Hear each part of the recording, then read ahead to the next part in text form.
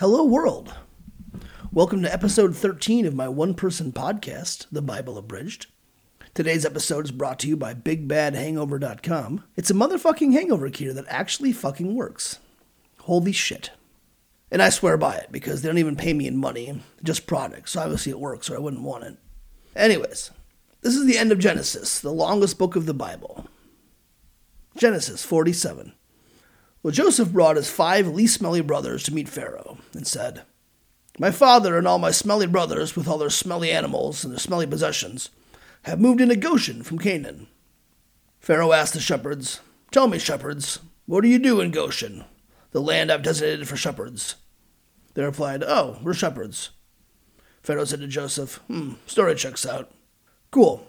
Take whatever you define as the best land for your smelly family and their equally smelly animals. If any of them are particularly talented with livestock, put them in charge of mine as well, because I don't want anything to do with them." Finally, Israel met with Pharaoh, and Pharaoh asked him how old he was.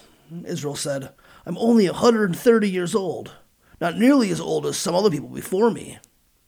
To which Pharaoh presumably replied, "Yeah, but you're still pretty fucking old." Well, Joseph said ta-ta for now to Pharaoh and settled everyone into their new homes in the Ramses District, which was named after Ramses, which makes no sense because the story takes place in 1600 or 1700 BCE, and Ramses wasn't crowned pharaoh until 1279 BCE, so someone's just making shit up at this point. Anyways, the lack of food in the region helped Joseph make Pharaoh super rich, just like what always happens in every disaster. Joseph would trade people their money for food, then their livestock for food, and finally their land for food. Once the famine was over, Joseph told everyone that since their land belonged to Pharaoh, they had to give him a fifth of their produce. And the book mentions, "And to this day, a fifth of all produce belongs to Pharaoh." Are there any Egyptians out there that want to chime in on this? It also mentions that the priests didn't have to do this, so I guess religious exemptions go back quite a ways in history. Well, 17 years passed, and Israel was finally ready to die at 147 years old, because the book is obviously lying. He said to Joseph, "Put your hand on my inner thigh." And Joseph did. And then he said, "That feels nice." And Joseph felt odd. Then he said, "Don't bury me in Egypt. Travel 760 kilometers and bury me near my father's." "Okay," Joseph said. "Swear to me," Israel said. Joseph said, "Motherfucking ass shit." Israel said, "No, swear that you'll bury me by my father's." "Oh, yeah, I swear." Genesis 48. Well, Israel just kept hanging on. If you remember the last episode, he said he was ready to die 17 years ago. But one day, Joseph was summoned to come and see his father on his deathbed. When he got there, Israel rallied his strength and sat up. He said to Joseph, "Once upon a time, God told me that my come would make lots of people, and it has. Now I want to pass that blessing on to you."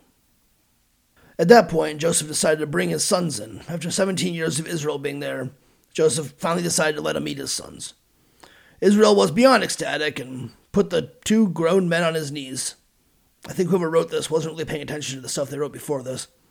Anyways, Israel bounced these 2 grown men on his knees, and then Joseph bowed and had his sons follow suit. Israel put his hands on the sons' heads and sang a song. "May the God of Abraham and Isaac, and also the one that kept me from dying, and also the one who killed so many people needlessly, may he bless these boys, and let them be called Israel, just like me, and may they fuck a lot and have lots of kids." Then Israel tried to bless the second-born son, and Joseph tried to stop him, to no avail.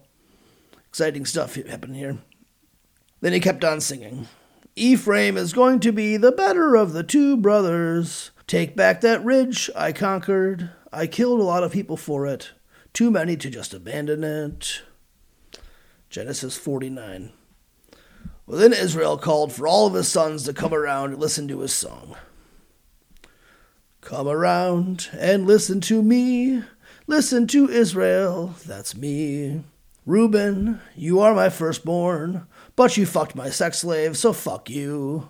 Simeon and Levi, you killed a whole city because you were mad that your sister got raped.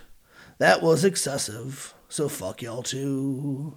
Judah, I like you. You're tough like a lion.